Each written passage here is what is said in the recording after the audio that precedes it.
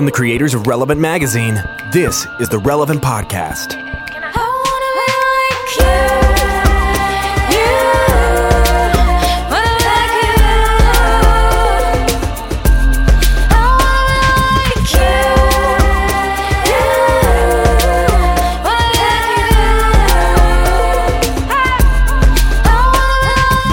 It's the week of Friday, October 6, 2017, and it's the Relevant Podcast.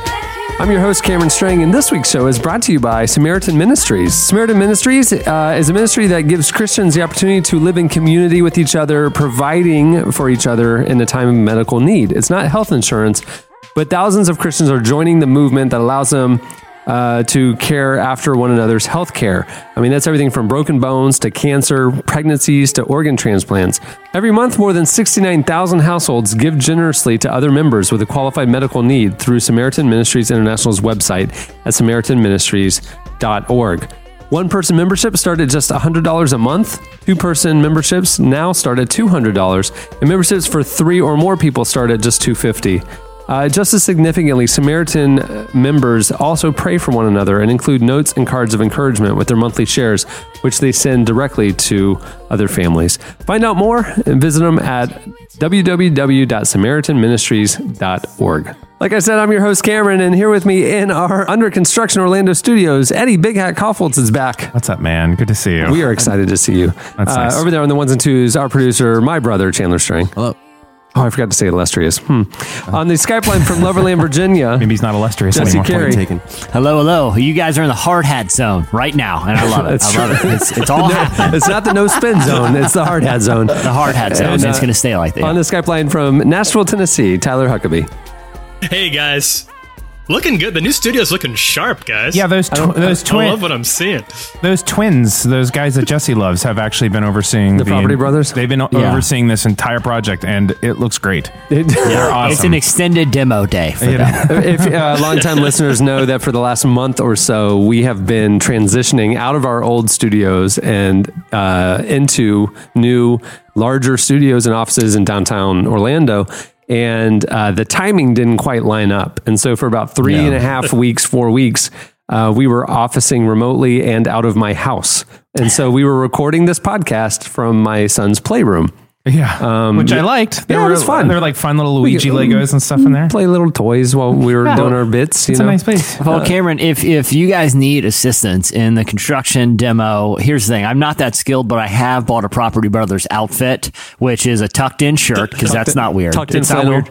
Tucked in flannel. That's right. Tuck-in flannel, boot-cut jeans, some hair product, a tool belt. I'm really excited, and a measuring tape that I'm just going to be kind of running around arbitrarily measuring things. Yeah. I want to be any help that I can, and my extensive Property Brothers knowledge, is there for you guys. I also would like, Cameron, if you don't mind, if you can purchase one of those cool 3D rendering softwares where I can make little animation of things like shooting through the walls, and I can just do some cool Minecraft designs in there. If that's okay with you guys. Not to one up you, Jesse, but I also have a Joanna Gaines outfit that I purchased, and I would love to bring it by the studio and point some people in the right direction to make sure your studio gets done on time in the manner which Joanna is known for, before they pulled her off air last week. Yeah, all of Christendom mourns. Our listeners must be beside themselves. Hey, you guys should see the new issue of Relevant coming out. We have old Chipper talks to us about that decision. Mm-hmm. Oh, really? Yeah. Exclusive. Yeah. How'd you do that? He just started talking relevant. He just started talking about it last week. We can get interviews with famous people. I'm not saying That's right. can't, but like for it to make the print cycle is pretty impressive. It's in there. Oh, it's impressive. It's kicking off the current section, right? The front of the magazine. Man, It's called hard work, Eddie. Hey, look it up in the dictionary. It's called hard work. So the state of affairs right now, to paint a visual picture, is we are in what will be our permanent podcast studio. It's a white room with concrete floors. And literally nothing. We are sitting at a folding table, and we have tacked up acoustic panels on the wall just so it's not echoey. So we're making do. Yeah, but I found my coffee cup from the old place to the new place, which I didn't know if it would make it because it's a pretty delicate cup, but I like it. And I packed that one, Eddie, and I gave it its own washing machine size box filled with newspapers. I really appreciate that. So we found your cup, but we can't find things like headphones. And, so I'm sitting there like, guys, I don't have any headphones. They're like, yeah, there's a box of studio stuff we can't find. Usually, like the guys kind of scramble for stuff, but they were resigned. They're like, it's in a box. There's literally all of our studio's space is just boxes right now, just storage. It's really wild, but it looks incredible. It'll be fun when we're done. It'll be awesome. And to all you listeners, if you're ever passing through Central Florida, you can't miss us. We are one of the tall buildings right on I-4 next to about a block away from where the Orlando Magic play, the arena, right in the heart of downtown. And you all are welcome to stop by and have a tour. Give us a month or two to kind of actually finish this place. Yeah. But it'll be fun to meet everybody and come through. We're not buried off in other parts of Orlando right now. We're right in the middle. It's right next to Jersey Mike's. If you're stopping through, there's a Jersey Mike's subs, and I love it. They're number 7. Great sandwich. I ate at right across the street. There's a Wahlburgers. The Donnie Wahlberg, Mark Wahlberg. I'm aware. Place. Yeah. I stopped in there the other day. I was surprised. It was really good. On a Five Guys scale, where Five Guys is clearly a 10, where does it rank? No, I thought it would be Five Guys. It's not. It's a sit-down restaurant. Yeah, no. It's got a little... it's like a fast casual situation? No, like you have a full waitress. This is a full-serve restaurant. There's a full-serve bar. It's like a real restaurant, but it's called Wahlburgers. Yeah. I had no idea. I thought it was a takeout place. Is the decor just pictures of biceps everywhere? No. This is real though. In the main dining room, it's pictures of the brothers, and then as you walk down the hallway to go back to the bathrooms, it's all his movie posters. Framed. That makes sense. That Wait, Donnie or Mark's? Donnie Wahlberg. would only be the Sixth Sense and that blue and top show. The only thing I didn't like about it was that the music playing overhead only in sync. It was really really annoying. It was just weird. Real bummer. Just that Mark's a well-known NSYNC fan. Well, and wait, I thought Donnie Wahlberg was in it. No, New Kids on the Block. Oh, he's the New Kids on the Block. Dang it. Okay. Well, and what was interesting also, the wait staff, the Funky Bunch. All the Funky Bunch. They don't have anything else to do right now. They put the Funky Bunch to work. They've been waiting for a gig for a long time. Finally, they got they're busboys now. They realized there were enough Funky Bunches to open 22 restaurants with and have them staff the whole bunch. thing. The Funky Bunch. The thing about the Funky Bunch, it never ends. I mean, it's just like an amoeba. It just keeps evolving over time, and you got to employ them. So there's approximately, from what I understand, I read a thing in the Orlando paper when I was out there. It's about 200 Funky Bunch, 199 work in various restaurants. One of them's a bicep model, and business has been good for that one. So good for them. I'm not kidding. If we renamed the show ever from the Relevant Podcast, calling it the Relevant Funky Bunch would not be the worst branding decision we've made. It's confusing. It's confusing though, because 3 in 10 Americans are actually in the Funky Bunch. So there's really we need to make it a little more exclusive than that. I hear what you're saying, but generally no one ever leaves the Funky Bunch. That's right. Once you're in, you're always in. Right. So if one day Calvin shows back up, like it just makes sense. He was never not in the Funky Bunch. Oh, that's a good segue, man. Good for you. Thanks, man. I've been working a little inside baseball, a little behind the scenes. Longtime listeners remember an era where our good friend Calvin Kearley was on the podcast. Do you remember that era? It was pre you. No idea who he is. It was not pre me. It was not pre you. That's right. No. It was my introduction. I sat next to Calvin. That's right. It was like we were on it for a couple months together, and those were some glorious months. And then he showed up at our 10-year anniversary show, the live show. Wherever 100 or more are gathered in his Calvin name, will appear. Calvin will show up. Yeah. Little inside baseball, little news. Calvin is rejoining the Relevant staff, and we're very excited about that. And he might just pop up on the show from time to time. Yeah. But just to be clear, Calvin, because I know you're listening because you're excited about how we're going to be talking about you. It's not going to be a regular thing. No. Because it's a little Calvin goes a long way. Right. It's like, I want a Frosty every day. Should I have a Frosty every day? No. I should have a Frosty. And if you're going to have one, maybe you get the kid size. Just satisfy the sweet tooth. Because all of a sudden, if you fully indulge on Calvin, you got full-blown diabetes. Is what we're saying. Diabetes. Yeah. So that's fun. So right at the front of the show, adult onset is what we're saying. Adult onset will all have the sugars. A lot of listeners are tuning in for our headliner guests and stuff, and they're getting all of our little like office and staffing updates. Usually that should be a the back of the show. Sorry about that. Coming up, we do have a great show in store for you today. Coming up later, John Mark McMillan joins us. He has a brand new album out, which is a lot of fun. Now, here's the thing we're going to do with John Mark. We're not. You want to read a John Mark interview? Pick up the next issue Irrelevant. Yeah, it's great. How did you get him? It's shocking. What we're doing with John Mark is, if you know anything about his lyrics, he's known for the sloppy wet kiss. Yeah. The famous worship song line that then when more conservative worship leaders covered it, they would change it to unforeseen. So when I think of John Mark McMillan, I think this guy knows worship lyrics like nobody else.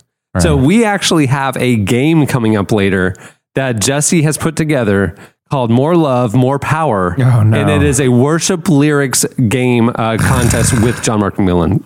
Cameron, you mispronounced it. I thought I made it clear on the rundown there. It's pronounced More Love, More Power! I got to tell you, I don't know. That's how you pronounce the game title. I don't know any worship lyrics. I basically don't know many Christian-y songs.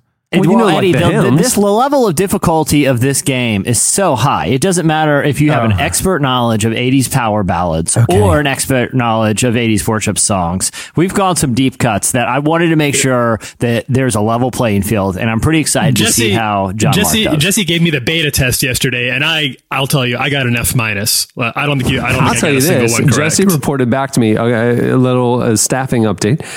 We have a new head of our audio and video area. His name is Nathan Grubbs. He worked for 5 years as one of the key people who launched Jesus Culture. And he also has done a lot with Bethel worship. Okay. So if anybody knows worship, it's this guy. Jesse also sent it to Nathan yesterday. How did Nathan do? He did a little bit better than Tyler, but I want to say I stumped him probably 60% of the questions. See, and this is a guy who grew up in the culture. So to me, that's the baseline. Yeah. So if John Mark does any better than Nathan Grubbs, I mean, that means he's a savant. Yeah. Yeah. And truly. Speaking of new Chandler, Nathan is a great guy. He is very good at his job. And you guys don't even know, he has been part of these last probably month and a half of podcasts, just quietly observing Chandler. Just staying in the room, watching him. Yeah. Actually, a lot of people don't know this. Why we hired him is we noticed someone was stalking Chandler. And we said, that guy's got to be on our team. Partly for Chandler's safety, so we keep an eye on this guy. Why is he following Chandler home at night? But anyway, he's on board, and keep an eye on him, Nathan. He's sleeping outside his Chandler's house at night. Something's going on there. We're going to get to the bottom of it. But welcome to the team. Welcome to the team. Oh, man. So that game's coming up later, John Mark McMillan. And then we also, very exciting, if you know author, speaker Mike Foster, People of the Second Chance, he's in a lot of the leadership conferences and stuff like that. He is coming up later on the show because part of the fall kind of rollout of a lot of new programming from the Relevant Podcast Network. One of the first shows we're launching this fall is called Fun Therapy with Mike Foster. And it's a fascinating, fantastic show where he sits down with various celebrities and leaders and basically does on-air therapy with them. But his approach is actually kind of unconventional. And if you know him at all and his message at all, you know why it's called Fun Therapy. That podcast is debuting this week. Oh, neat. And we will be playing a portion of next week's episode for you where he sits down with Jason Russell from Invisible Children. That is a fascinating one. So Mike Foster and Jason Russell are coming up later with a little kind of taste, a little 8-minute or so segment of Fun Therapy. I have met Jason, and he is, when we have worked together on some iJam stuff, he is really intense. Oh, yeah. I mean, like, he is... In case we're keeping this in the recording, I want you all to know that we just basically heard a noise, and because we're surrounded by other people, we have no idea. We think the office is haunted. Guys, I knew this was going to happen.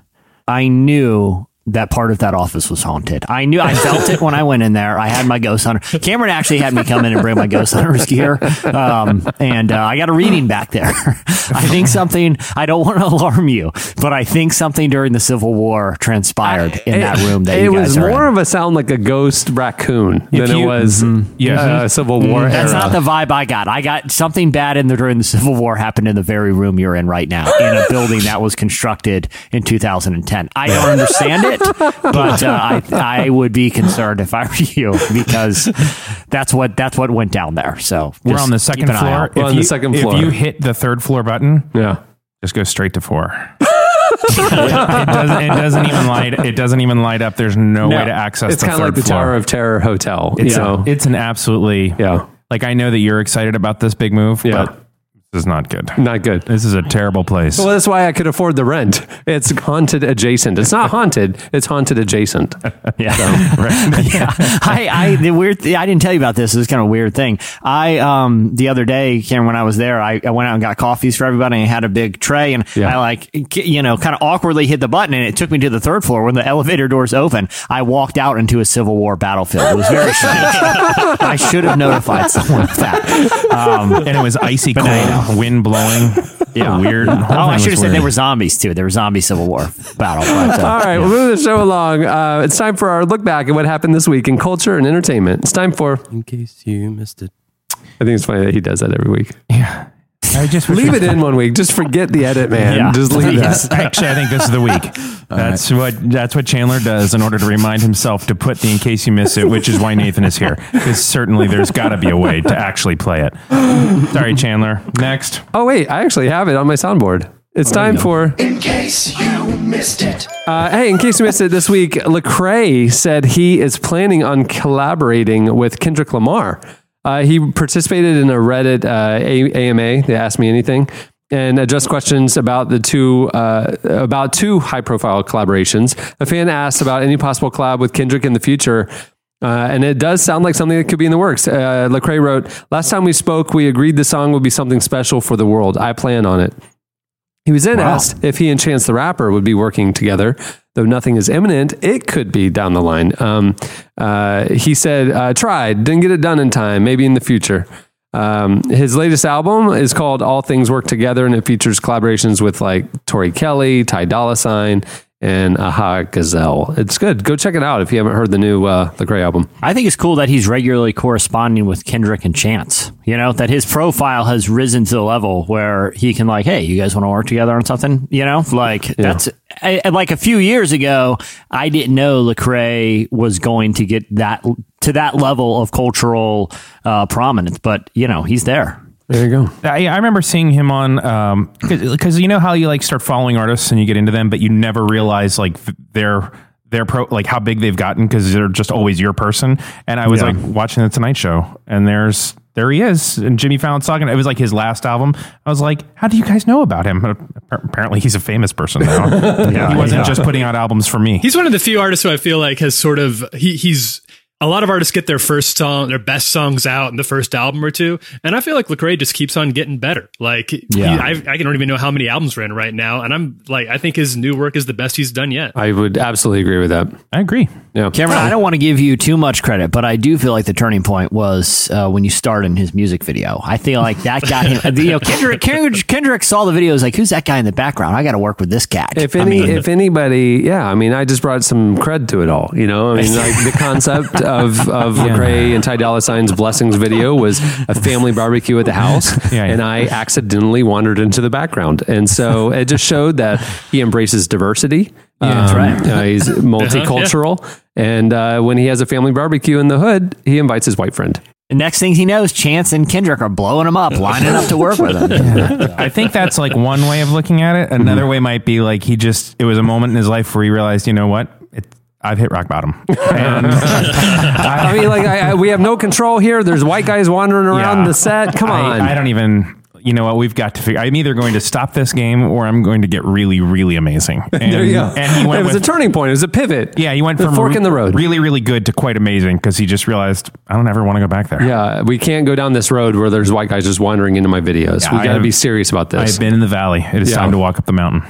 Lecrae went to the video producer. He's like, is someone going to tell Cameron those are prop hot dogs? Because Cameron's got a plate with macaroni and a hot dog. He's like, hey, Cameron, it's a video shoot. That's prop food. We're not feeding you. Just sit out all day. We don't want to see you eating in a music video. Lecrae, these hot dogs are terrible, man.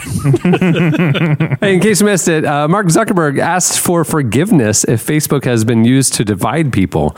Though he didn't mention any single figure or incident or president by name, his platform has faced criticism in recent weeks after it was discovered that Russian parties used Facebook to try and influence the election.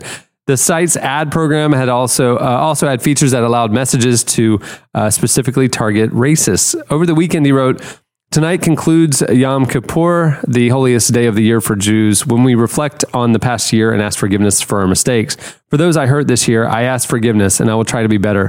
For the ways my work was used to divide people rather than bring us together, I ask forgiveness and I will work to do better. May we all be better in the year ahead, and may you all be inscribed in the book of life. Zuckerberg recently told followers that he's no longer an atheist, adding, quote, "Now I believe religion is very important." So and he is going to announce he's running for office in 2024. Yeah. I mean, it's like you have, Now, any of you can correct me on this, and I'm honestly, except Chandler, don't you say a word, but like I'm just like curious about like why would he feel the need to apologize? Because isn't Facebook like the most almost one of the purest reflections of just the people that are on it? It's like a fully democratic platform, right? Like if something ugly happened, it's because we're ugly. Well, but their commerce side was manipulated to coerce and inflame. It was like, it wasn't a democratic, like natural interaction. It was somebody paid money to send messages to inflame and mislead others. Like specifically, Russian entities were paying for messages and ads that were sponsored fake news, incorrect, fake news, to people who would be susceptible to those things, which then inflamed incorrect information getting spread. So he's apologizing that they were used and co-opted by people with ill will. Okay, thank you. Mark Zuckerberg, I get it. I understand what you're saying. Yeah, that makes sense. Chandler? We're pretty clear on the rules. Pretty clear on the rules. In case you missed it, Andra Day and Common, two relevant cover artists. Look at that, with Jesse with the callback. Andra Day and Common performed their new song about fighting injustice. It's called Stand Up for Something. They appeared on Good Morning America, where all good urban debuts happen, and played the song written for the new biopic Marshall, about the life of Thurgood Marshall, the first African-American Supreme Court justice. Common told Good Morning America that even though the song was inspired by civil rights events in the 60s, their social justice anthem is just as relevant today, no pun intended. He was on our cover a few years ago. Here's a clip.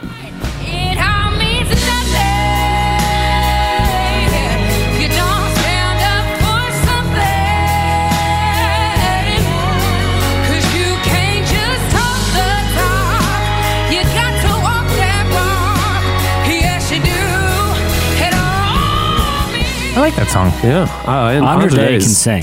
That is very, very powerful. There's a reason why we put her on our cover, Eddie. Yeah. Hey, you feel like you're getting defensive about it. I thought it was a great idea. No one's Eddie. If you doubt the integrity of this magazine one more time, I swear my mother's grave. Cameron, play the clip again. We worked really hard. Headphones. Hey, in case you missed it, Texans rookie quarterback Deshaun Watson this week gave his first NFL game check to the team's cafeteria workers. The 22-year-old Houston Texans star wanted to do something special with the $27,000. He gave it to the three women who work at the team's cafeteria. They had each been affected by flooding from Hurricane Harvey. When Deshaun was young, his family received a home that was built by Habitat for Humanity.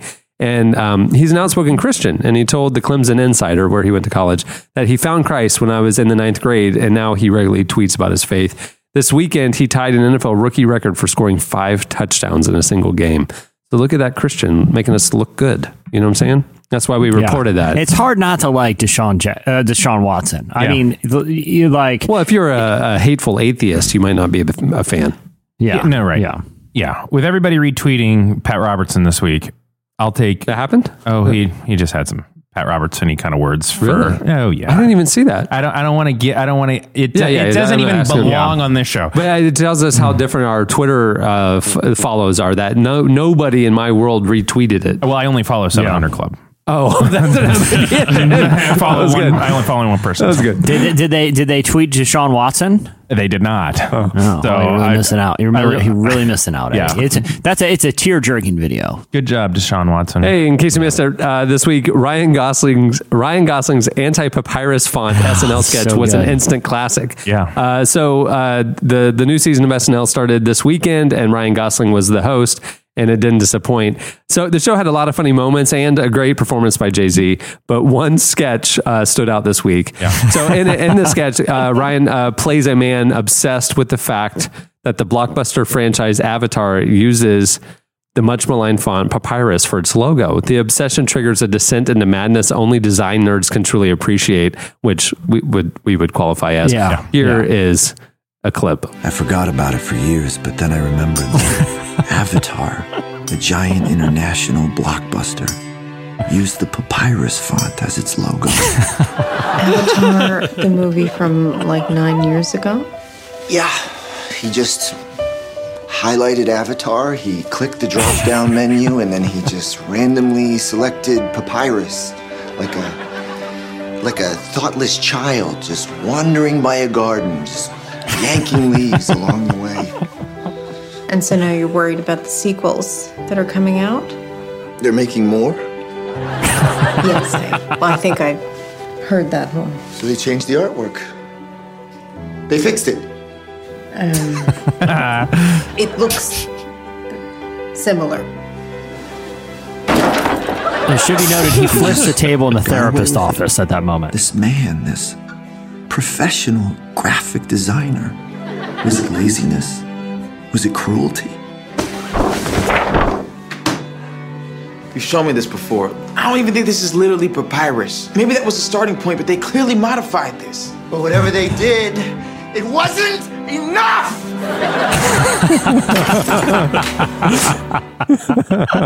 Dude, I watched that whole sketch probably 6 times on Sunday, and it made me laugh so hard every time because Ryan Gosling's commitment to this character. Oh, I loved it. I thought that show was pretty good. I always like the first one out because they've had all summer to think of their best sketches. Yeah. Well, I don't know. I mean, they had a lot of stuff going on all summer. I mean, they had that SNL Weekend Update all summer long, which was actually surprisingly excellent. I thought it was. Yeah. I mean, I felt like it would be a real contender in the full like late night. What's been missing without Jon Stewart? Even though Trevor Noah is coming into his own, he is finally. I'm glad to see it. I did think that there could be a Weekend Update half hour on the regular too. Yeah. In any event, it was a very good show. Yeah. Hey, and lastly, in case you missed it, Jimmy Kimmel delivered an emotional plea for common sense gun regulation following the Las Vegas shooting this week that killed 58 people and injured more than 500. The late night host is a native of Las Vegas, and he asked politicians to consider laws restricting access to high-powered assault weapons and stricter safety checks. Here's a clip. I want this to be a comedy show. I hate talking about stuff like this. I just want to, laugh about things every night. But that, it seems to be becoming increasingly difficult lately. It feels like someone has opened a window into hell. And what I'm talking about tonight isn't about gun control. It's about common sense. Common sense says no good will ever come from allowing a person to have weapons that can take down 527 Americans at a concert.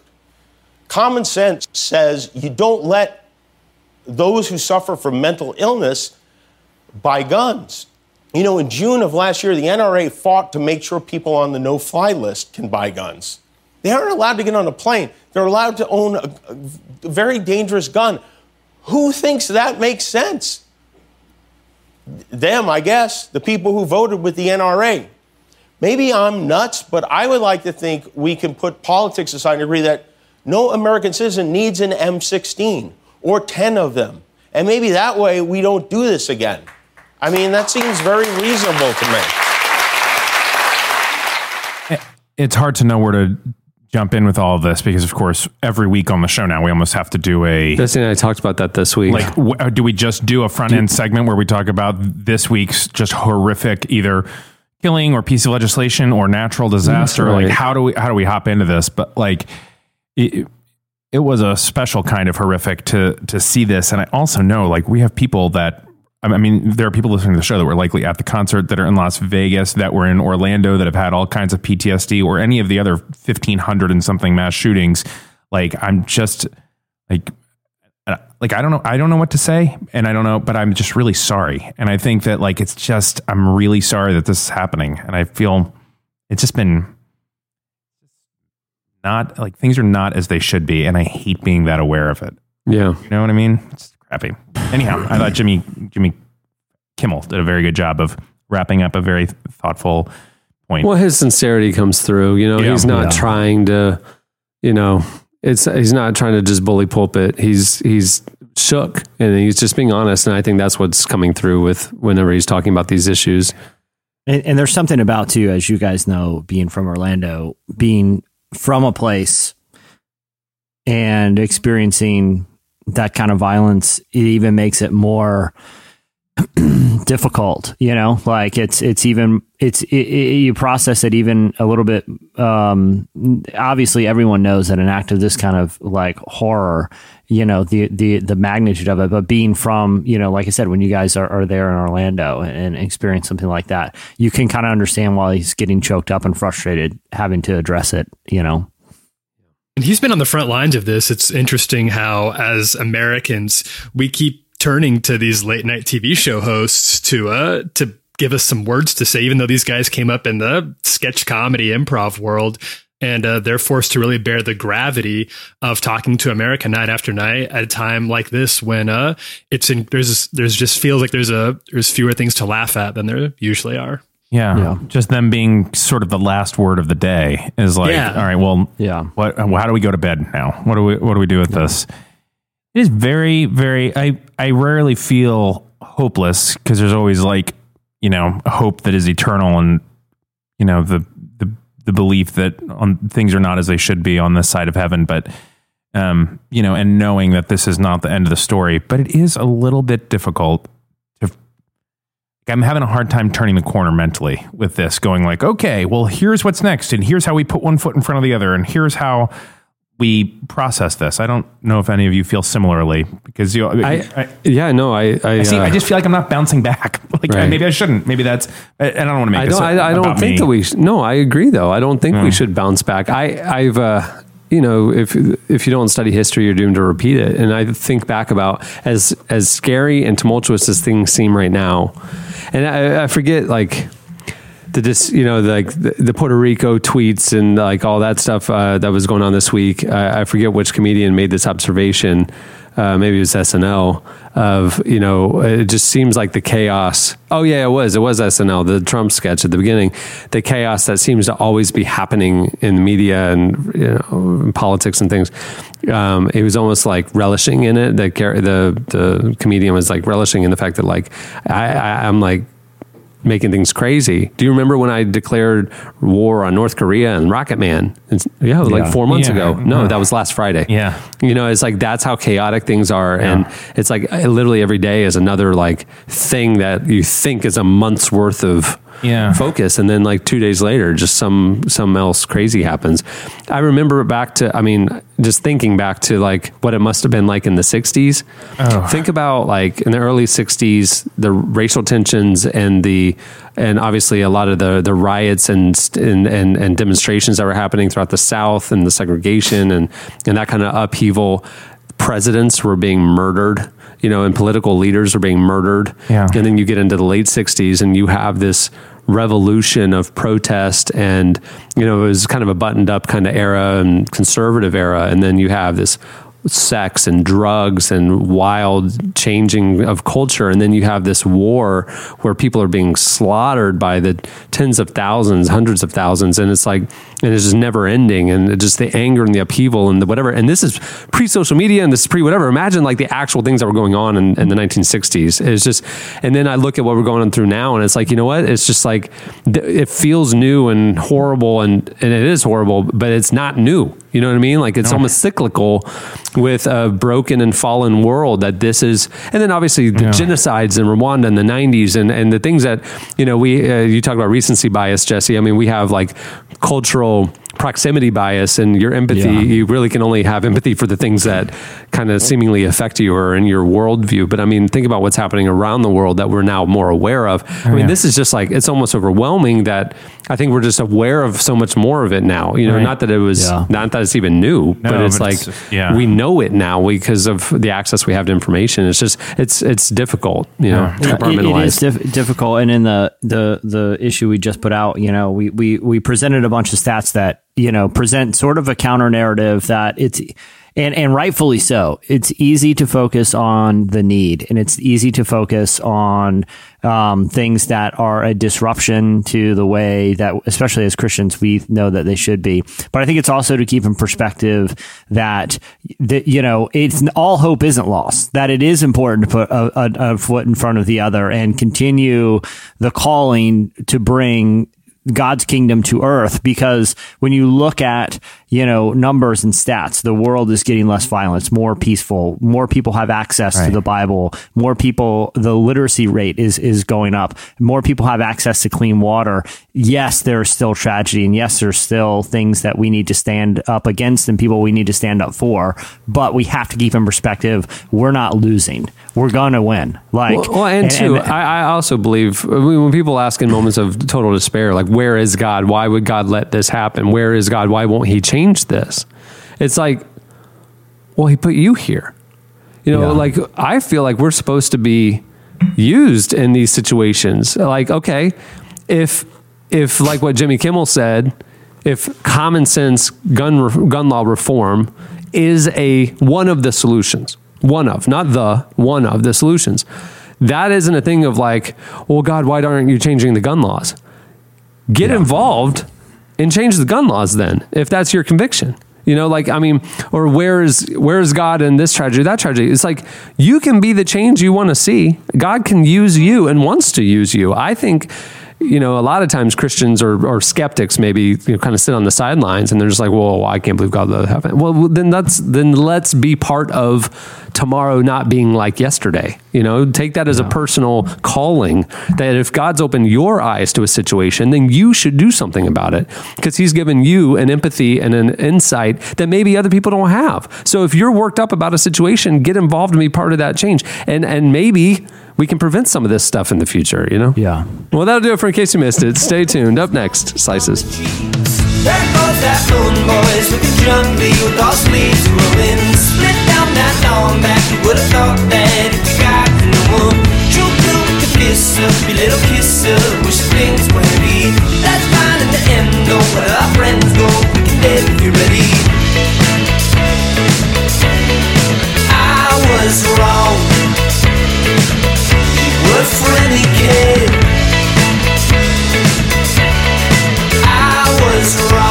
You're listening to Hippocampus. That would be terrifying.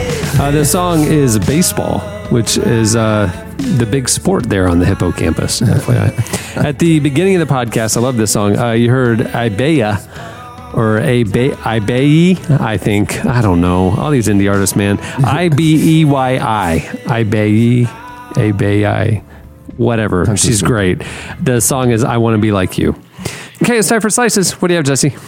All right. Well, it's the most wonderful time. Ring ding a ding ding ding. You know it's coming, guys. You know it's coming. That was pretty good, wasn't it? I practiced that all night. How did you? Dana woke up in the night, and I'm sitting in the mirror rehearsing for the beginning of my slice. That ring ding a ding ding ding a ding. We hear coming from floor 3, softly. Yeah. It's really it's haunting.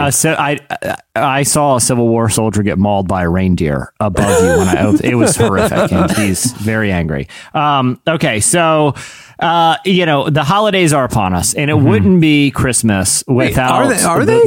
It's the beginning of October. He's just trying to sell this because he found a slice he likes, but they're not upon us. No, it's happening. Here's what you guys need. They push pumpkin spice into midsummer. Okay, Thanksgiving and Christmas are right here. The people are already getting into this. And just to prove it to you, I have a story from not too far from you guys in Boca Raton, Florida. Where people in the community are already getting their permits together to put up their nativity scenes in the town square, a big festival, a big to-do. And of course, because this is the modern era of the cultural war, a local atheistic Satanist has also applied to city officials. Wait, city officials can't be an atheist and a Satanist. Atheist believes there's no deity, right? Dude, welcome to 2017, man. Yeah. You can be anything. It's called being intersectional. Okay. Yeah. Here's the thing: a lot of like the Church of Satan and these Satanists, they don't actually believe. They concede that they don't believe in the supernatural, that they don't believe there's a God or a devil, but they essentially take on the title to troll Christians or to troll cities and force them to make a very uncomfortable decision, and they do so by making their monument as ridiculous as possible. He has successfully gotten a permit to display a 6-foot tall blood red pentagram with the phrases. He went all in on this, guys. He pushed all the chips in. This is what his monument will say: "In Satan we trust. One nation under Antichrist, and may the children hail Satan." He's putting all the cards on the table here. It's really about the so kids. ridiculous, You know, yeah. it's really about the next generation. Yeah, I would put that as 80s classic rock. That's my guess. That's a game coming up later. Yeah. Yeah, I was going to say, those are all, I think, May the Children Hail Satan. That's a pretty sweet 80s rock album. I actually heard it. It's got some pretty rad tunes on it. And he's just trying to get his mindset ready for the game. He's got a big showdown with John Mark coming up. Oh, so, yeah. you know. John Mark has no idea what's on the line. So, of course, a local pastor isn't having any of this because the guy's ultimate goal isn't necessarily to construct his monument to Satan, but to have the city not recognize any monuments on public land. Oh, sure. So he would be just as happy as if all nativity scenes and all holiday displays were taken off public property. Ultimately, that's his goal and why he kind of went with the most absurd monument possible. But a local pastor has a different solution. Pastor Mark Boykin runs a mega church called Church of All Nations. And he actually was so outraged that he invited the local news. And when they arrived, he was holding a sledgehammer in his sanctuary. And here's what he said: that the monument is literally a welcome mat for the devil. He said it's evil. It's the essence of evil. And I will take responsibility for taking the sledgehammer and knocking it down. Yes. He has promised that if this monument is erected in this park at Christmas time in Boca Raton, Florida, that he will march over there with a sledgehammer and knock it down. Wow. So we are having a literal war on Christmas play out between a pastor and a 6-foot pentagram. This is it, people. I love it. I'm going to go out the day. I want to fly down, Cameron, and I want to capture. I want this to be a podcast We'll go to a Magic segment. game, and then we'll head down to Boca. I have a better idea that I really need us to hear out. Okay. I think we need to send Chandler down with a little portable recording something. Yeah. And I want to hear Chandler do an interview with this guy. But hey, why do you want to take this statue down so much? That's pretty cool, sledgehammer. And he just gets into it. Yeah, but it doesn't really matter, right? And then just watch this guy freak out. You know the guy's messing with you, right? You know the Satanist guy, he's just messing with you. Yeah. So the city's mayor said, when asked why he would allow such a monument to be erected in his town, he put it pretty bluntly: "We can't say no to this, as offensive as it is. Our lawyer said, whatever you do, don't do that in rejecting the permit, because it will be an expensive lawsuit." At least he's a pragmatist. I love At least this he's guy. not out there marching around with a sledgehammer. I mean, I get the pastor's impulse, but he has to realize he's being trolled, and trolled very, very effectively and hilariously, in my opinion. Yeah. Chandler, live. I'm telling you. It would be great. Live on the scene. Or he just goes down there with Jesse. Jesse's there just to soak it all Yeah. in. Like Right. when Jesse and I would go see Nick Wallenda walk across a wire, there's just certain spectacles that Jesse needs to be front row for, I got to So see Jesse's it. just there for that. Chandler's there working. Right. Yeah, can I say this though? I would have a hard time not interjecting myself into this story. Like it's going to be a Gonzo reporting type of thing, where I end up jumping in front of his sledgehammer at the last minute and am martyred for the First Amendment, and mainly because I don't want the hilarious statue destroyed. Because as offensive as it is, and it's pretty evil, Deeply, deeply it evil. is hilarious. Yeah. If we're honest with ourselves, it's hilarious. This has been Chandler and Jesse live from Boca Raton. So funny. Jesse just got hit by a sledgehammer. I guess I'll call Cameron to get out of here because he's. I don't know, man. No, He that's took it right that's to the how shoulder. that's how it happens. This is how Chandler becomes the crack reporter that he will be one day. He's down there just recording Jesse's report. Right. Jesse, though, inserted himself, got sludged with a mallet, you know, and so By he's Mark knocked Boykin. out. Yeah, take over. Chandler says the show must go on. Right. He picks up the mic. Well, he has, gets the scoop. he has a mic all ready to record himself laughing the whole time. right. Then he just is like, well, I guess I got to talk. So I don't know if you guys remember Gallagher, but man, this is pop like a watermelon. I mean, Mark Boykin really whacked him good with it. So I don't know what we're gonna do from here. You know, I have a feeling I will give Jesse's eulogy one day, and I have a feeling that a Gallagher's type story is going to be part of. Oh, well, what? I mean, that's how it opens. Right. We all knew this was going to happen. Right. Is the first line. Yeah. I wish I could say this surprised some of us, but really, we all knew we would be here today, didn't we? Didn't we? That's right. And Dana, I'm sorry, Dana. We miss him too, but we kind of knew. There's a lot that we can't say on behalf of, you know, the pending investigation that's happening from the Linda family. The Gallagher estate. Yeah, as well as the guy with the bird hat or whatever that guy's name was. Yeah, Pastor Mark Boykin. All of that. Yeah. What was that guy's name? Jungle Bird, man. Yeah. The people that would be in the auditorium, in the congregation for Jesse's funeral would be the most mismatched. Yeah, humanity's finest. They'd all come out. They'd come out of the woodwork to honor a great man. Chop and Steel would be there. All the heroes. All there to just honor their fallen hero who got in the way of a pastor with a sledgehammer trying to take down a Satanist. Stop! I believe in the clause that says that government should not respect one religion the other over the other. But also it's hilarious. Stop doing it. Boom! Oh man. It goes out a blaze of glory. Amen. All right, what do you have, Tyler? Okay, well, scientists. I love any slice that begins with the phrase "scientists," and this one's a doozy, especially unnamed ones. People that are calling themselves scientists, researchers, real researchers. In fact, quantum researchers have come out with an answer to, I think, the question about quantum mechanics we've all been wondering. Which is, what is it? This study has been, to my knowledge, it's been done before, but this has a different answer than I've heard in the past. The question they wanted to figure out was, is it possible, however unlikely, is it possible that we are all living in a Matrix-style like fictional reality that's being put upon us by robots or androids in the future? Yes, of course. No, did anybody think we weren't? Yeah, but okay, whatever. Andrew, well, Eddie, you're going to have to take it up with these two scientists because their read is it's not only implausible, it's actually impossible, according to a pair of quantum physicists, Zohar Ringel and Dimitri. Okay. How do they explain deja vu? Boom. Deja vu is the glitch in the Matrix that exposes the whole thing. Yep. Before you continue, real quick. To play devil's advocate here. Bring it on, Jeff. I got a whole slice in front of me. Okay.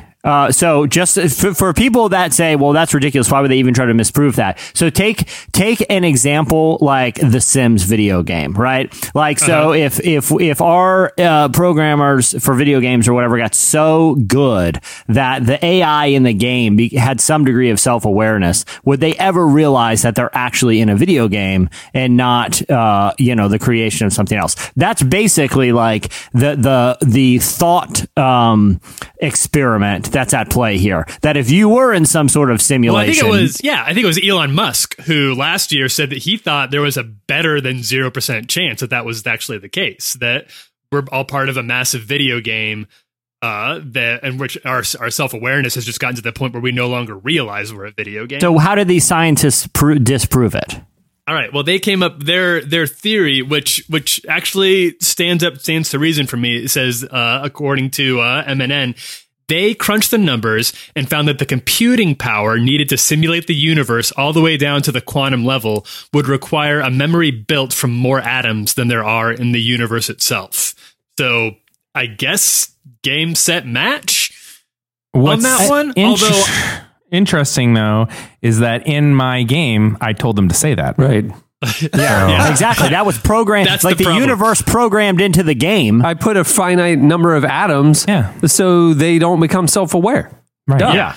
Yeah, and the assumption that everything that this would have to be, that our fictional reality would have to be recreated down to the quantum level, I don't think holds up. If the video game just makes us think that we're seeing things at a quantum level through microscopes or power scopes or whatever they're using to do that, then I think the jury's still out. I desperately, and I'm sorry to like do the same joke again, but I can't really get over it. I want Chandler to get on the phone with these guys and be like, so like Zohar and Dimitri. So like, how many like atoms and stuff are there?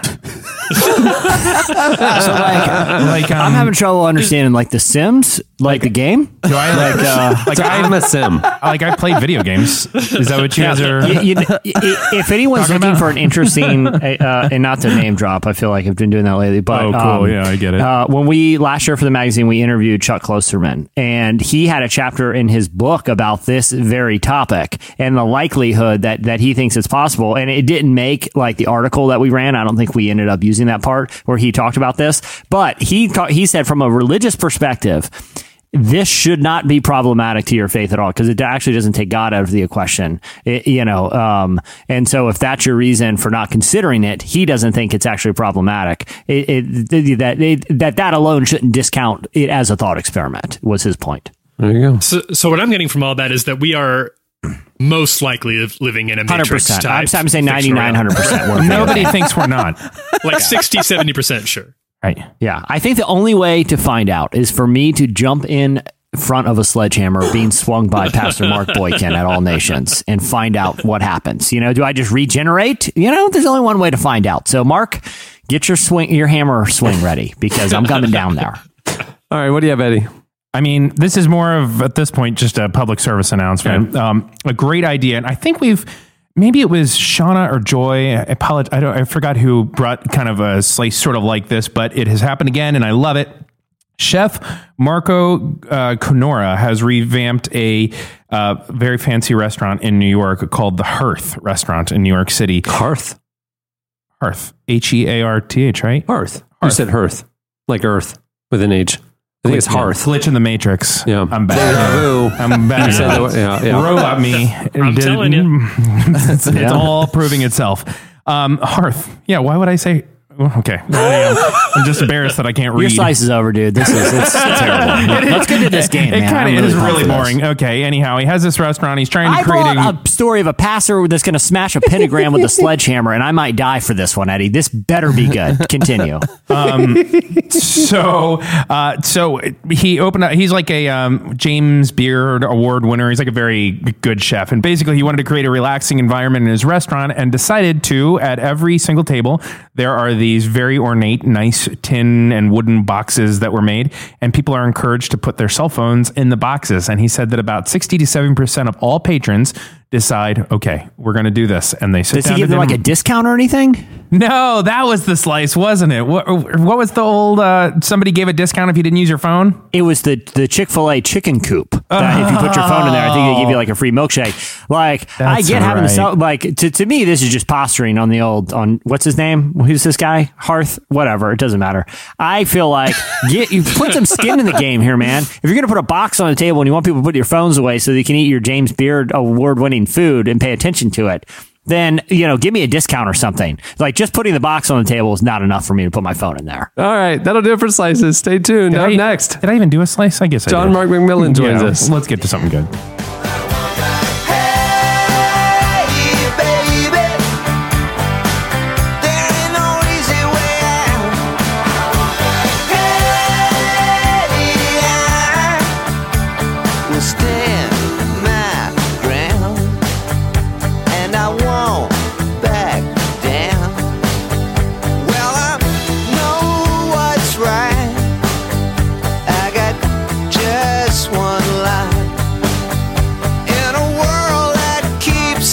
Pushing me around, but I'll stand my ground, and I won't back down. You're listening to Tom Petty. Song is Won't Back Down. Man, big loss this week. One of the greats. Yeah, one of the big greats. Loss. That hurt. Well, this week's feature segment is brought to you by RX Bar. It's a whole food protein bar. What does that mean? Their bars are made with 100% whole ingredients. So they're transparent up front with the customers, which is why they label the core ingredients, which is like egg whites, dates, and nuts on the front of the package. And then the ingredients that make up the texture and taste on the back, which is like 100% real cocoa or coconut or something like that. Beyond being a go-to snack that checks off a number of nutritional boxes, RX bars actually taste delicious. They created a bar made from real whole food ingredients that actually taste better than anything else out there. There's no fillers. They don't need the additives or the chemicals or adding sugar. I'm telling you, I eat these all the time, and I'm a customer, and they are really fantastic. RX bars come in 11 delicious flavor varieties. They are gluten-free, soy-free, and dairy-free. There's no added sugar, no artificial colors, flavors, preservatives, or fillers. They use egg whites for protein, dates to bind, and nuts for texture. I'm telling you, it's healthy and it's really good. Yeah. And right now, RX Bar is doing a special promotion for Relevant Podcast listeners. For 25% off your first order, visit rxbar.com/relevant and enter promo code relevant at checkout. 25% off. It's a good deal. I was going to say, so I can't, I obviously, I appreciate them supporting the show, but 25% off is super generous. Like, even if like you're not a big protein bar person, it's like, dude, that is a deal, man. That's a quarter of the price off. I know. I actually took advantage of it. All these promo codes, like people wonder, are we actually customers of the show sponsors? I'm a customer of almost everybody. And when there's like, 10% off here, 25% off there, I literally am using our relevant promo code. It's always a good deal. John Mark McMillan is a singer-songwriter who continually pushes the creative limits of the worship genre with songs that aren't afraid to ask big questions while also offering profound truths about God and sloppy wet kisses. He's currently on tour. He hates that. He does. He just hung up. Thanks, Cameron. He's currently on tour performing songs from his brand new album, Mercury and Lightning, which is incredible. John Mark, welcome to the show, and I'm sorry about that intro. Yeah, thanks. No, I'm used to it now. It's just part of the terrain. Dude, you wrote the song. I'm Eddie. It's nice to talk to you. We had macaroni and cheese together at Katie's wedding. I'm sure you probably remember that. But anyhow, I do. I remember some other parts of that wedding too. That was a fun time. There was a lot to that whole thing. Last week, to get back on task, trying to move the show along, Eddie. I understand. We don't need to reminisce about weddings. We don't have these macaroni and cheese feasts you guys are talking about. We got a show to do here, Eddie. Last week on relevantmagazine.com, we were able to air the premiere of John Mark's video for Mercury and Lightning. And the new album's incredible, man. How's the response been? Dude, the response has been great. And thank you guys for premiering that video. That was really, really awesome of you guys to do that. The response has been cool. I didn't know what to think because this record is so different than my last records. But it's been like mostly very, very positive. I mean, you always have the trolls, but no more than the usual, so it's been really great. My favorite thing that night on Twitter, you screenshotted one of the commenters under the video. Oh, no. And you said, my favorite comment so far, and the person said something to the gist of, unforeseen isn't going to fix this one.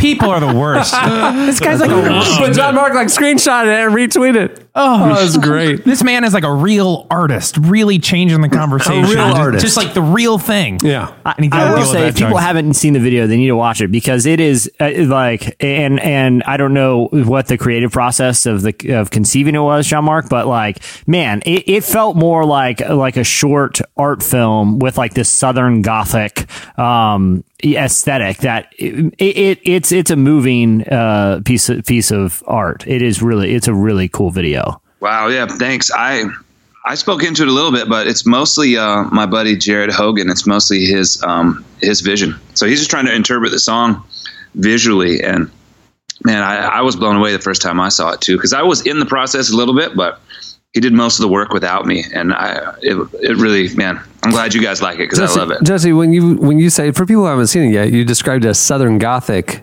I don't want people thinking Hot Topic with a country twang to it. No, I'm talking about the literary genre, where this is sort of John Mark. I'm probably going to butcher my description of it because there's a lot going on, but it appears to take place in a rural, off the beaten path locations and people experiencing very profound spiritual moments, but it's, that live lives that aren't exactly polished and a little off the radar. Is that a fair description, John Mark?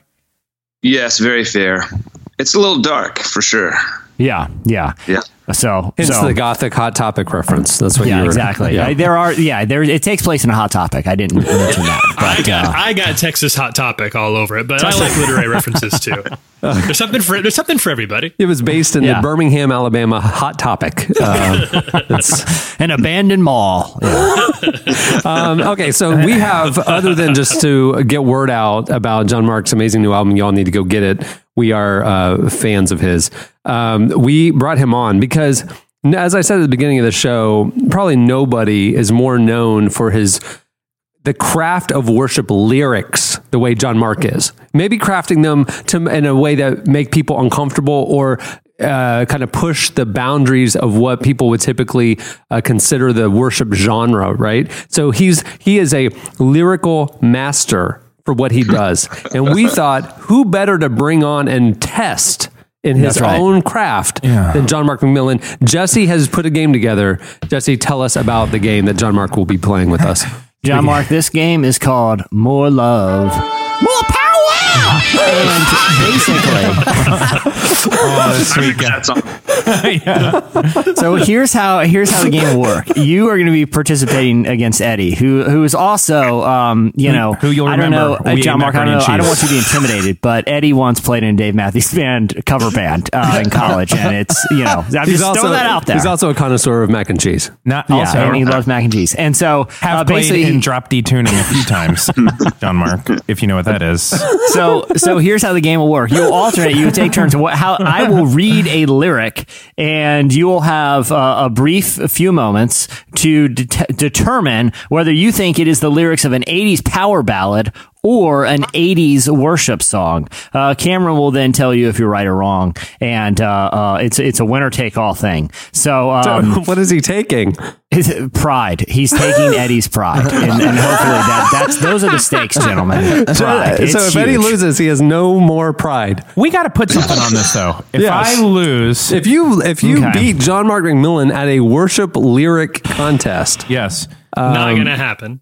Yeah, it's not going to happen. Okay. And I want you both to know, John Mark, you should know I've wagered quite a bit of money on you winning this. So please don't let me down. I'm down with it. Eddie and I just had a nonverbal conversation about what is on the line here. And I think we're in sync about what the prize should be. John, Mark, again, Eddie from the wedding and the macaroni and cheese. But if I lose, I am going to send you one of my prized possessions, which is a framed silver record from DC Talk, double platinum DC Talk Jesus Freak framed, that was awarded to Lifeway Christian stores when it's here in our studio. And Eddie that was found in a dumpster behind a Goodwill. I know. I bought it at an online Goodwill auction, and it's hanging in the studio. And if he wins, which I guess, or it could be also if he loses. If he wins, Eddie is willing to give you our prized possession. But John Mark, if you lose, you still get it. But Eddie autographs it before he sends it to you, rendering it valueless. All right. So the way it'll go is Jesse will say a lyric. We'll alternate turns. Jesse will say a lyric to one of you. You will offer whether you think that is a worship song or a power ballad from the 80s, and take it away, Jesse. So John Mark, you're the guest, and I want you to set the tone for this thing. Okay, I'm going to read the lyric, and then you can make your determination. Okay. So tired of waiting, I walked an empty land. I was looking for something to help me understand, but bad luck kept turning my dreams into sand. You appeared like a vision sent down into my life. Is that an 80s worship song or an 80s power ballad? Good. I'm going to go with a power ballad. That is correct. We're coming out the gate with the right answer. He got it right. I'm going to get smoked on this game, like hardcore. It's Love Walk by Thunder is the song.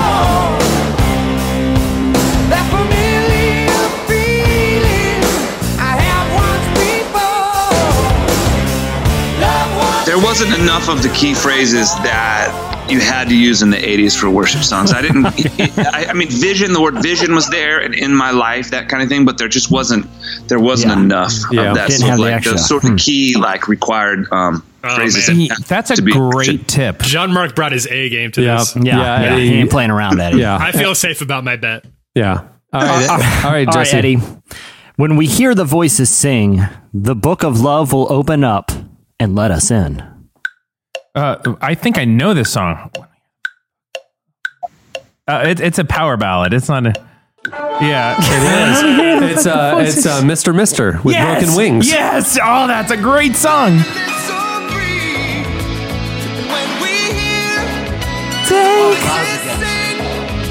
Oh man. Okay, there you go. So John Mark, what you didn't take into account is that Eddie has a terrible taste in music and still listens to Mr. That's a great song. What are you talking about? Okay, next round. It is All right, now John Mark. 1-1. Crazy. Okay. John Mark, you would cover that song beautifully and in a not ironic way. No, yeah, he needs to, that needs to be encore material. No, I'd love to do that. You would be great at that. All right, John Mark. Is all of this real or a dream? I feel so good. I could scream. I'm going to go with Power Ballad again. It's Keith Green. You put this love in my heart. Oh, no. So much more I should say if I could just find a way. You put this love in my heart. All right. There you It's go. a thin line, man. It's a thin line. I know, I knew it was like rock, paper, scissors, like I was coming up on. You know what I mean? It's like, I can just see like 600 Gaithers singing that in a big room. Sort of the Christian funky bunch. All right, Eddie. grew up with Keith Green, but I kind of missed that for some reason. I don't know. Yeah. Well, almost good for you though. He failed you in your hour of need. All right. The only time being an expert in Keith Green could have really helped you out and it let you down. All right, I'm ready. Eddie, I don't want to live without you. I could never live without you. Live without your love. I'm going to go 80s power ballad. It is. It's Foreigner with I Want to Know What Love Is. I know. Here's what's awful is I know these songs and I'm just like, oh, I see. I shouldn't be part of Relevance. All right, John Mark, it's not too late for a comeback. No, it's not. It's a 2-1, amateur versus professional. Remember, framed DC And talk. as I get into the shower, the thoughts of facing one more day overwhelm me and I begin to weep. And I've never felt like I've needed your help so bad. All right. I'm going to go with the worship song. No, John Mark, no. It is. It's Leslie Phillips, Strength of My Life, which apparently she's singing about getting into the shower. I can't believe she acknowledged the shower. Shocked. That's scandalous for the 80s. She's not supposed to shower. It was a different time, man. John Mark, the Brilliants, none of those guys are writing about showers. No. That's way Sloppy down White the road. Kisses are way less visual than shower songs. But in the 80s, people showered fully clothed, so it was a different time. They wore their culottes. They were all never into nude. the shower. Yeah. It's 2-2. It's well, it was 2-1. Now it's 2-2. So now Eddie can match the round. So you can take the lead. Here we go. All right, Eddie. I can't stop the feeling. I've been this way before. I can't but stop with you, I this found the key. feeling. Yeah, you're giving Been Tim this Wilson way any door. before. That is an 80s power ballad. It's Whitesnake. Is This Love? I sang the wrong song, but I was still right at the answer. Yeah. There you go. John Mark, this is not stacked. I think I'm just getting really lucky. Because behind the scenes, we actually want you to win. Because if I win, I'll just talk about myself for So we have weeks. 3 more rounds. So it's anybody's game still. even Three though- more rounds. Well, that's 3-2. Classic right now. Jesse Carey game. Yeah, they go too long, and we cut out the ones that aren't funny. So All right, John Mark. Ignore their hurtful words as I do. I need you now more than words can say. I need you now. I've got to find a way. Guess he really leans into the reading. Yeah, right. That's the key, man. Man, this could go either way. I'm going to go with Power Ballad, though. it is. It's Alias, More Than Words. All right. That's right.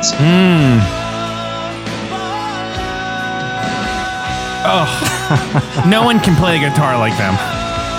I literally have never heard of Alias before. You haven't? No. I mean, I've heard of people having an alias, but not like a band called it. Man, driving to elementary school in my mom's Volkswagen Golf, listening to See, my mom was listening to like Lionel Richie. Oh, yeah. But Eddie, still a great I'm going to be option. honest. I'm going to have more respect for you if you get a couple of these wrong, because right now I'm like, it's very sad and pathetic that he knows so many solo songs. All right, I'm ready. All right, so it's tied 3-3. You can take the lead again. Okay. It took a special kind of love to take this heart and break it. It took a special type of love to piece by piece remake it. Gosh, that could seem like a very impassioned song to a lover or to God. Oh boy, this Hence is the rub. Yeah. Gosh, this is really There's no showering involved. This is Sophie's. This is Doesn't mean Sophie's. anything. Sophie's choice. I'm going to say Christian.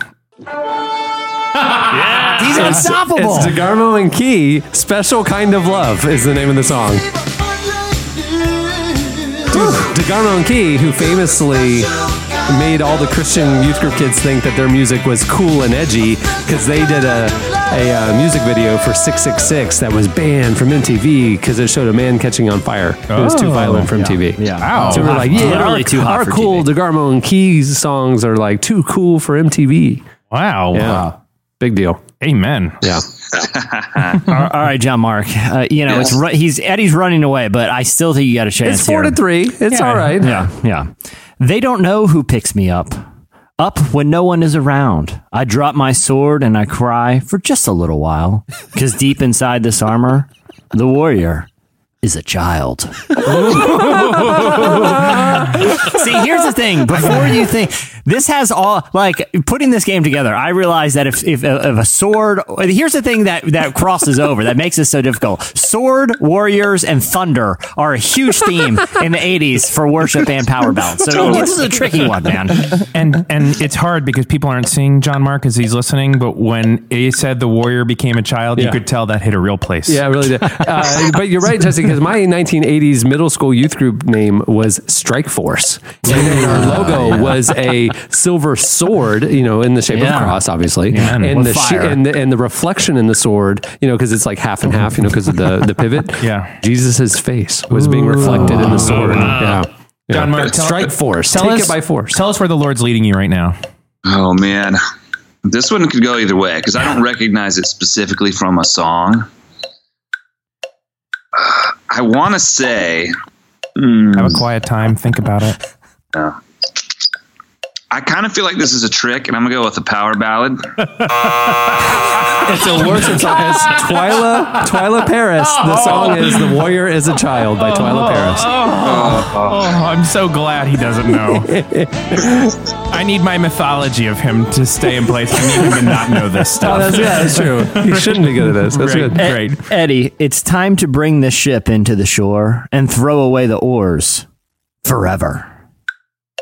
Oh, I'm going to go I not. don't even know what that means. I'm It's gonna a go- very confusing lyric. I'm going to go not Christian. Yeah, okay. Amen. It's REO Speedwagon. Can't fight this feeling. Wow. Okay, no, it's really something. It's like, 5-3, I believe. Interestingly, this last round, which is just two more songs, this last round, worth 7 points. So, so this is the whole kid and caboodle. it's here in my notes. There you This go. whole DC talk. The whole thrown away DC Talk album. I don't want your sex for now. That's definitely not a power ballad. Okay. All right, John Mark. In the beginning, I never knew how much I really needed you. More than a friend. Someone I could talk to. You've changed me in so many ways. Appropriate response. Was that a groan or a hump or both? He's reevaluating his life choices right now. What publicist may He's sign calling me his up for management this? right now. Like, never get me on this podcast. This is what I got to do to sell an album. I'm not moving a lot of albums this way. This is the crap. All right, I'm gonna go with an '80s power ballad. It was Benny Hester. Nobody knows me like you do, and it's a capital Y in you. It's a Christian song. EWE. goodness. Benny Hester, ladies and gentlemen. Eddie, just for good measure, let's wrap it up. Give Eddie his last one. Okay. I'm going to do something right now. I'm going to just give you the answer before you give me the question because I'm going to just let the same spirit that's been talking to me. I'm going to tell you that this is. You haven't missed one, have you? I don't think so. Wow. Yeah, no. Right, what's your impulse? If I say it, are you going to change it just to make me look wrong? No, I have the answer in front of me. I can keep them up. Okay, it's a Christian song. Go ahead and read the lyric, Jesse. Remember, after the fire, after all the rain, I will be the flame. I will be the flame. Do you stand by your answer? I do, because I'm thinking that it's not RAIN. I think it's REIGN. It's Cheap Trick, the flame. Oh, that's the one I want to get wrong.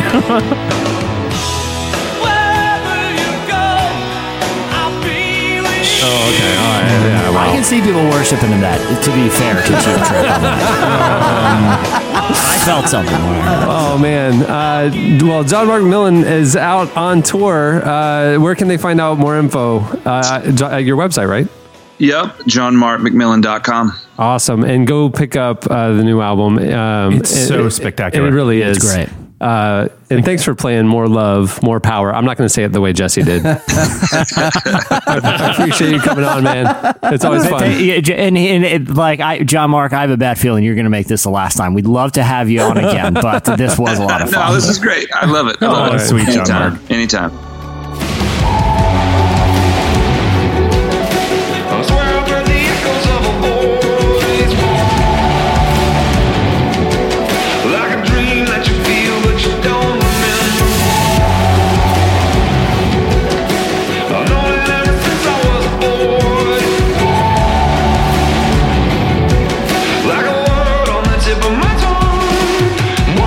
Listening to John Mark McMillan. The song is Mercury and Lightning. It's from, obviously, his brand new album that we just talked to him about. Go check it out. The video is at relevantmagazine.com.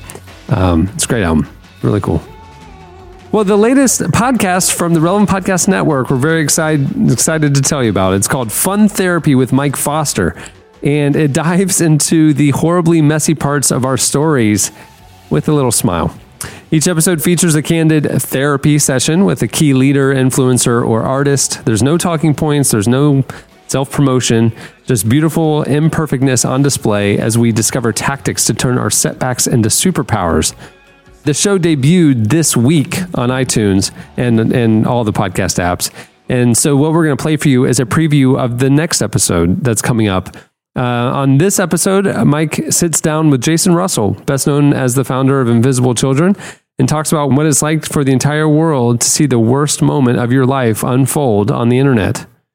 Here is a part of Fun Therapy with Mike Foster and Jason Russell.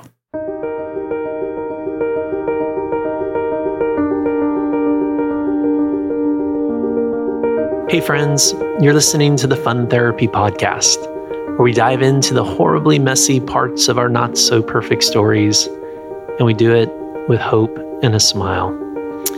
Each episode features a candid therapy session with a key leader or influencer and artist. There's no talking points here and no shameless self-promotion, only beautiful imperfectness on display. My name is Mike Foster, and this is Fun Therapy. For you, there's a sense of some of the shame and fear and the judgment that came from the Coney stuff and is still lingering in the story today. Yeah, and I can have amnesia sometimes and like forget how painful that all was, and then I'll just get like one tweet about the breakdown and about the South Park episode that made fun of me, and I'm like, oh yeah, like for millions of people, that is who I am. And I forget that because obviously I surround myself with people who love me and my community and my family and coworkers who like I hope see the true Jason, but like for millions of people, even around the world, it's like I am that TMZ video.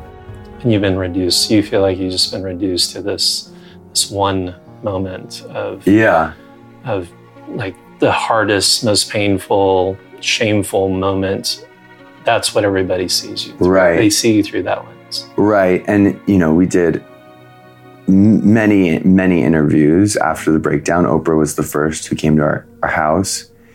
But for whatever reason, the way media is set up, it's not like all those interviews get to those millions of people who heard about the breakdown. So what I find is like I ask my friends who are in my circle, just out of curiosity, like what do your friends say when they hear you're friends with me? And all of them have said to me, they want to know how you are. They want to know how you're doing, if you're doing okay, which is really kind and earnest, So what would you tell them? I would tell them I'm doing great. Like I've learned a lot. I feel like with the things that actually matter in life, I'm doing really well. I have great friends. My family's thriving. Business is starting up. I have a creative agency and I have a children's book that we're creating that's done, but we're creating a brand around that lifestyle, how to be an everyday activist that's, invitational, inspirational, and kind of making activism less scary and polarizing and making it a part of your everyday person. So what would you want those people not to know? Well, I think it's just like looking at your own life, whoever hears this, and imagining your worst day when you were so not yourself, and then imagining that being magnified by 100 million and having it be something that you can't take down. In terms of when you Google yourself, that is the predominant thing that comes up. And there's others, like I feel like in a sense when Monica Lewinsky did her TED Talk, I felt really connected to her in terms of the shame and the inability to correct the narrative, in terms of like coming to terms with there's nothing I can do or say that will ever reimagine or repaint that version of me. Hey guys, it's Mike. Just popping in real quick. I don't know if you heard what Jason just said, but it's really important. He said, nothing I ever do or say will ever repaint that version of me. That first life, the life before the street corner incident, the life before Coney and the breakdown. That life is gone for Jason. I don't know if you hear it in his voice, but there's sadness. There's a longing and a grief to know that certain things are not coming back. The way it was is not coming back. And that we're left with today. And he is left with today and building a life out of the raw materials that he has in his hands right now. And Jason's doing that, and it's inspiring. But that doesn't necessarily relieve the grief that we feel for the old life, the dreams, the things that never were. One of the things that I love about when we come to the end of ourselves is that is the beginning, the true beginning of the spiritual journey. When we come completely undone, completely cracked open, completely exposed, then we can just truly be ourselves.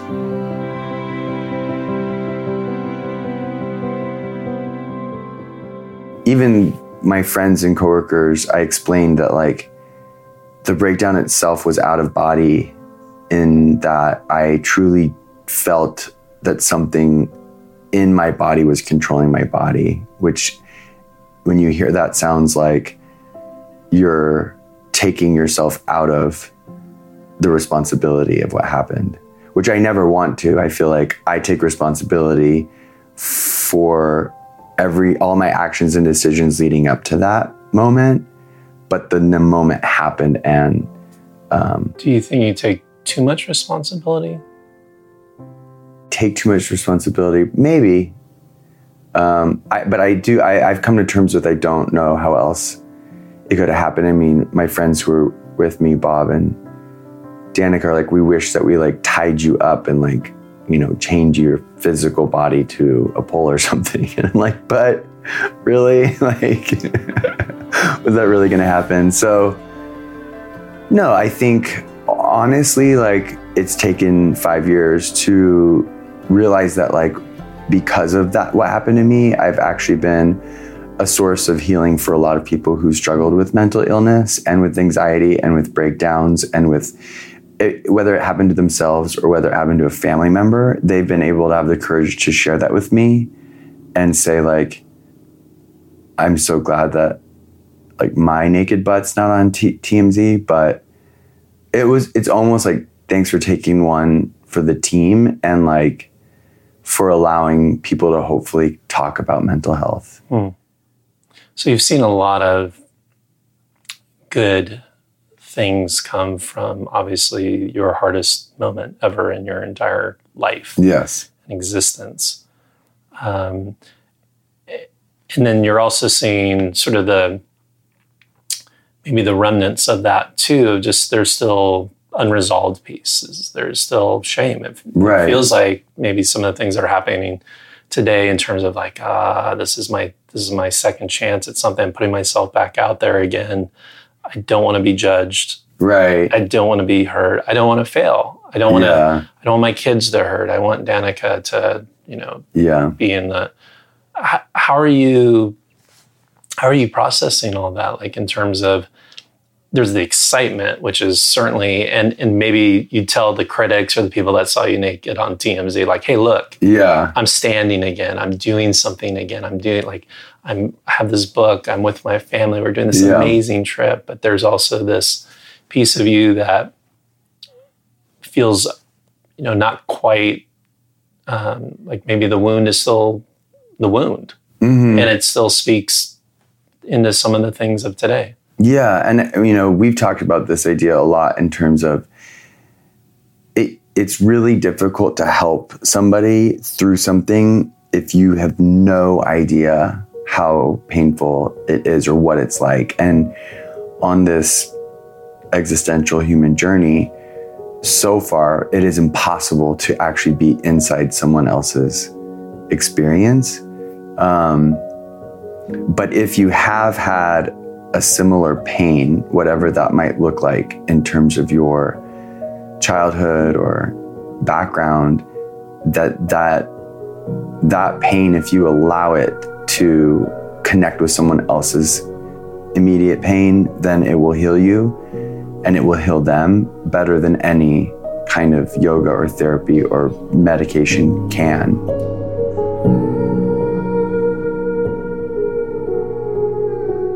That was Jason Russell joining Mike Foster on Fun Therapy. Go check it out and subscribe. Stay tuned. Up next, your feedback.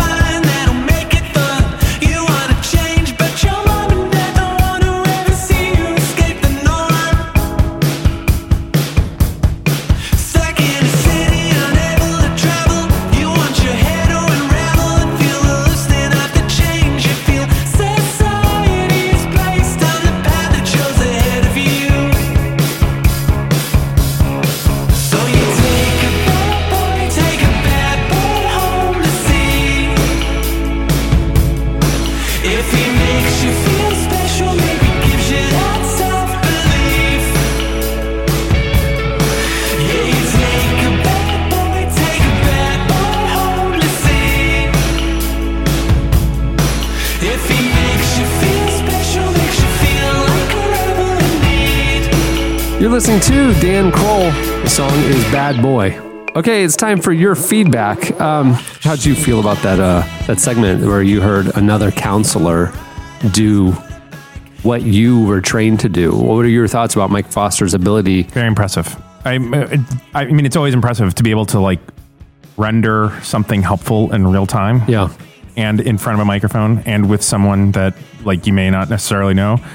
pretty impressive. What I love about Fun Therapy is that he'll, in each episode, Mike kind of, as you're listening in real time, he'll pop in from like post-production and kind of like clue you in on, listen to this, or this is what we're going to, this is why we're doing this, and listen to how he responds. You know, it's like, it's fascinating to have that kind of like almost narrator walk a layman listening through that process. Because what you guys know and how you're skilled is just fascinating to me. And you guys are operating at an insight and a level that just, when I'm just listening to a conversation, I didn't realize how we got there was very intentional. In my life, I would never let him interview me. I cannot imagine Jason doing that. I mean, that's awesome if they did it, but I would never. It's amazing that the other side of it is pretty impressive, like to allow yourself to be put out there. Yeah, there you go. All right. Okay. Well, last week's feedback, we'll excuse Eddie for this part because he wasn't here for last week's show. Hi, everybody. All right. Well, it's time for your feedback. Last week on the show, we actually got into a conversation about breakup stories. Don't ask why. We asked you, what are your most memorable and or horrible breakup stories? You went over to the podcast episode page at relevantmagazine.com and posted them there. You also tweeted us at Relevant Podcast as well. Here are a few of our favorites. Well, Melissa Ann said she dated a guy for a few months who couldn't believe he got me, told me repeatedly he didn't think he could ever do any better than me. He asked my dad if he could date me, then a week later said he felt it was going too fast and he wanted to take it a little slower. Never heard from him again. Turns out he moved to another city. Maybe I should have seen it coming, because after he ended one of our dates in prayer by saying, "Dear God, thank you for Amy," except my name isn't Amy. Amy was his ex-girlfriend. What? No way. Oh my gosh. Yeah, she should have seen it coming right there. But saying I'm going to tap the brakes and then moving away is a bold move. But did the city that he went to, is that where Amy lived? I wanted. Oh, she explain a lot. Probably. Yeah. Foiled by his own piety. Take that. All right. Matt concedes that this was totally his fault. And I love it just because of how transparent he is, like upon further reflection, that he did something terrible. He said he dated this girl when he was in high school for a few months and realized it just wasn't working. He decided that honesty is always the best policy. So I just honestly told her, I don't like you enough to keep dating you. We have to break up. Wow. Yeah. So no specifics. But in his mind, he said, at the time I was thinking, I'm a great guy, just being honest and taking the high road. Ripping the She will be Band-Aid off. upset, but ultimately understand. But he didn't say anything that would help her. I mean, like, it wasn't like, getting constructive criticism at a job performance or something, Well, hence her reaction. Instead, she did not understand. Instead, she called me an idiot, pushed me as hard as she can, and ran away in tears.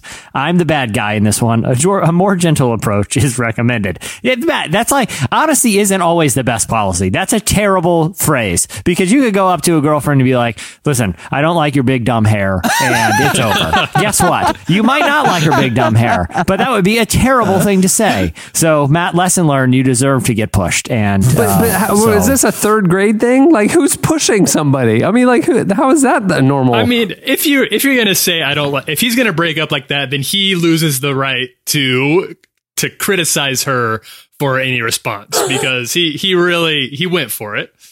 Yeah. And it's an equal and opposite response, right? I guess. He verbally pushed, he physically pushed, I guess. Yeah. Anthony said, so this one just showcases a lack of foresight on Anthony's part. He was once in a relationship before he went to a Bible school overseas for 6 months. My girlfriend at the time was intending on serving in missions overseas for a few months at the beginning of the winter. We planned her trip so that on her way to the mission, she would stop through where I was living and we would travel together for a week during my winter break. This is when he decides before the trip to break up with her, even though she's already purchased the plane trips and the flights for her mission trip that go through the town he's in. And so what ends up happening is she still has to go through with it, and the two of them travel awkwardly together for an entire week. That's just a lack of foresight. Even if you know the relationship isn't working out, Anthony, just delay the breakup, man. Like, it's better than the awkward week-long road trip. But the good news is is his girlfriend that he's broken up with actually met the person who is her fiance right now during the road trip. So all worked out well, except for Anthony. He appears to be still single according to his avatar. So bad move on you, dude. Wait. According to his avatar, he's still single. So because he doesn't have a girl in his avatar, you think he's single? There's a lot of people in relationships that have themselves as their avatar. I'm digging in a little bit here, and I'm going to have to agree with Jesse's. He's not just by himself in the one picture. Okay. He's with. He seems to have a lot of bros. I'm on his Facebook page right now. It's I'm going a little deeper than I'm comfortable with on this segment. I'm going deep. Anthony, I apologize. You seem like a good dude, but you don't seem married. He does seem like good news. He was honest about the situation, and they were in the mission field, so obviously he's got a heart to serve. But I will say, I'm looking at his picture, and he's got some cool bros that he's hanging with, so I think he's okay. So he's on like a snow-covered mountain with like 4 dudes with their arms around each other. I think he ended up okay. I'm just saying, Anthony, next time, delay the breakup, dude. That's all. Go on your bros trip. Delay the breakup. All right, there's a lot more stories where those came from. Go check them out on the podcast episode page. It's time for this week's editorial question of the week. Hey. Okay, well, normally our editorial question of the week ties into something that happened on the show. You know, we take a second off mic, a little behind, inside baseball. We're just like, let's talk about maybe this, maybe this. This week, it has nothing to do with the show. It has everything to do with the month we're in. We got to plan ahead. And at the end of October is Halloween. And Halloween, the way we like to celebrate it, isn't the way they celebrate it in Boca Raton with satanic stuff. Yeah. We like to celebrate it with puns and humor and things like that. So we want to start crowdsourcing. We want your help coming up with great 2017 Halloween costume ideas. We need your most clever, your most punny, most timely Halloween costume ideas. In years past when we've done this, like, what was it, 2015, somebody suggested dressing up as Cecil the Lion, and then the person that you would go with would be like the dentist. A dentist. So a lion and a dentist.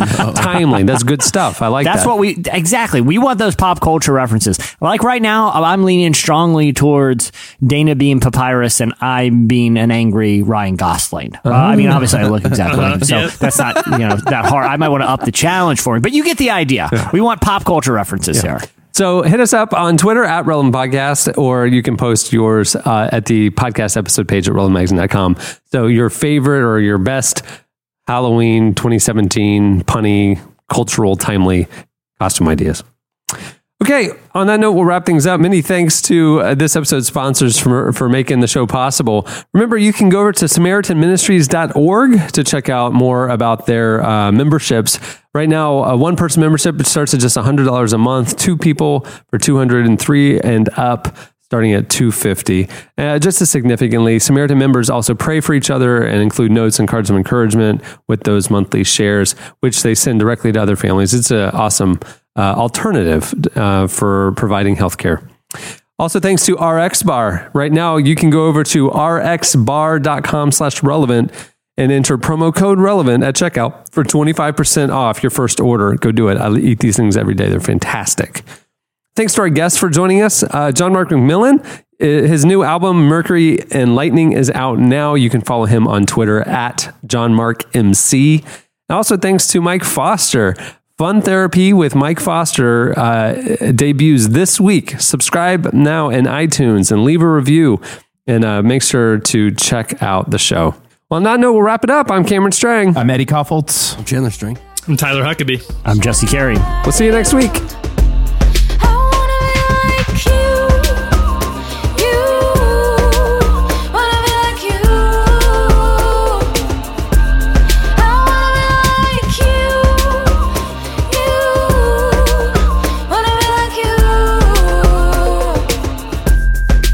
Thank you for listening to the Relevant Podcast.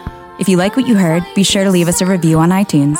Check out other shows from the Relevant Podcast Network in the podcast section at relevantmagazine.com. And while you're there, browse exclusive podcast merchandise at our online store. Make sure to subscribe to Relevant Magazine. Info is available at relevantmagazine.com/subscribe.